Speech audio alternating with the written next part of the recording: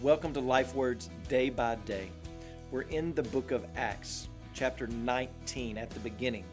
And while Apollos travels to Corinth, Paul comes to Ephesus and he runs into some disciples, or what he thinks are disciples of Jesus.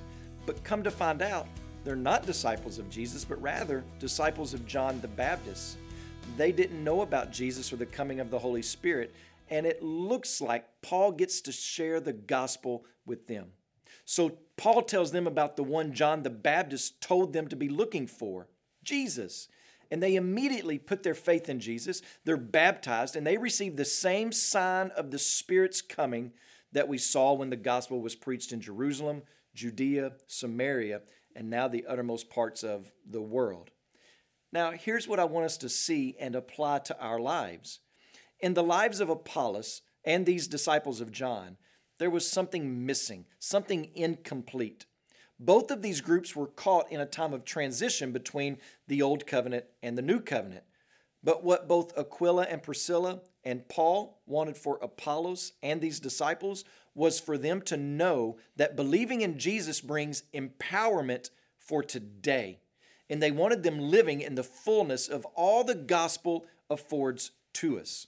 That's the truth of this passage, that when you look to Jesus as your hope, as the King, as the Savior from your sin, as the one who's borne your punishment, when you cast yourself upon Him, when you turn from your sin and turn towards Christ, it's not just life after death that you receive, but you also get the precious gift of the Holy Spirit, who produces the life of Christ in you and through you.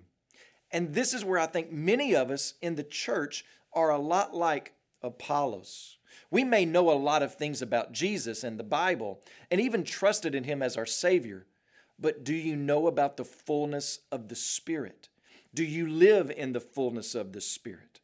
The fullness of the gospel says that Jesus overcame death and the grave so that you could have abundant life right now through the presence of the Holy Spirit. You didn't receive the Holy Spirit as a deposit on your life for God's sake, as if He needed you to show Him a Holy Spirit receipt.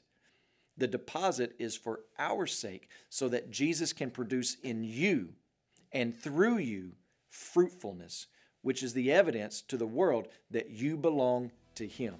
And it's attractive and sometimes repulsive, but it's never neutral. When you pray today, pray for Sam Jordan and his family, our missionaries in Jordan. Also pray for the Tree broadcast in the target area of God.